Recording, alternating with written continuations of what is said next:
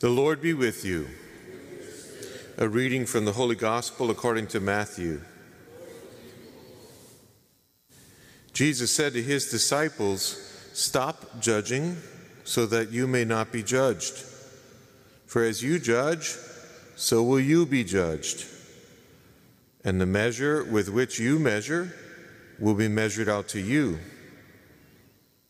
Why do you notice the splinter in your brother's eye, but not perceive the wooden beam in your own eye? How can you say to your brother, 'Let me remove that splinter from your eye,' while the wooden beam is in your eye? You hypocrite, remove the wooden beam from your eye first. Then you will see clearly to remove the splinter from your brother's eye." The Gospel of the Lord. Praise to you, Lord Jesus Christ.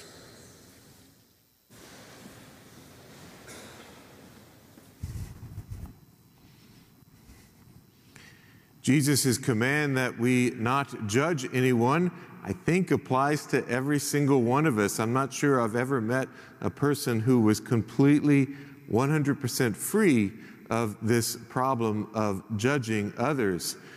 It has happened more than once that someone has come to me as priest and said, "Father, that person over there, my cousin, my neighbor, my coworker, she's a mean person or he's a terrible person."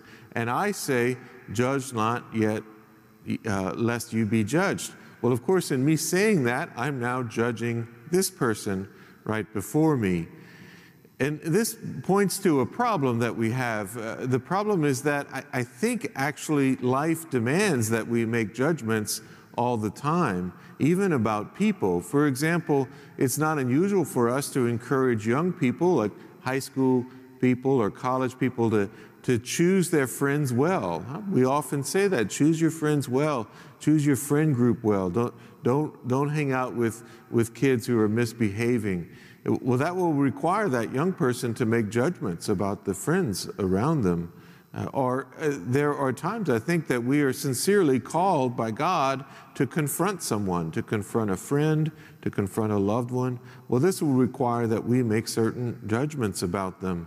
And so we are in this dilemma. And yet we all know, don't we, even if we can't draw the line distinctly in our explanation, we all know what Jesus is talking about. We all know what Jesus means when he says, "Don't judge other people." It has something to do with the distinction of what's going on in our hearts. It's what's going on in our hearts. And so if we are to follow Jesus' commandment today, it's going to require searching our hearts and asking ourselves, do we have a heart of love in the way that we are approaching this situation? If our hearts are filled with genuine love, then the Lord will aid us and we will be on the right. Ignatian spirituality has this wonderful little helpful guide with this that you may have never heard of. It's called the presupposition. You may overhear two Jesuits talking and one will say to the other, "We need to apply the presupposition."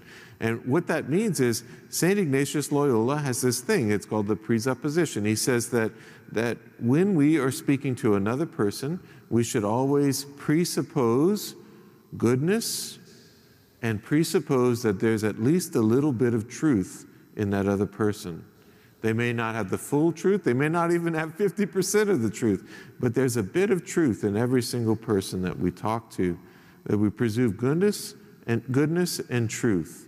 This is a wonderful practice because if when we find our hearts judgmental, if we actually do this work of finding the good in the person, working to find the good and working to find the truth in what the other person is saying, we're actually doing even more than what Jesus is asking. We're not only avoiding judgment, we're actually moving towards the positive end of finding the good in people.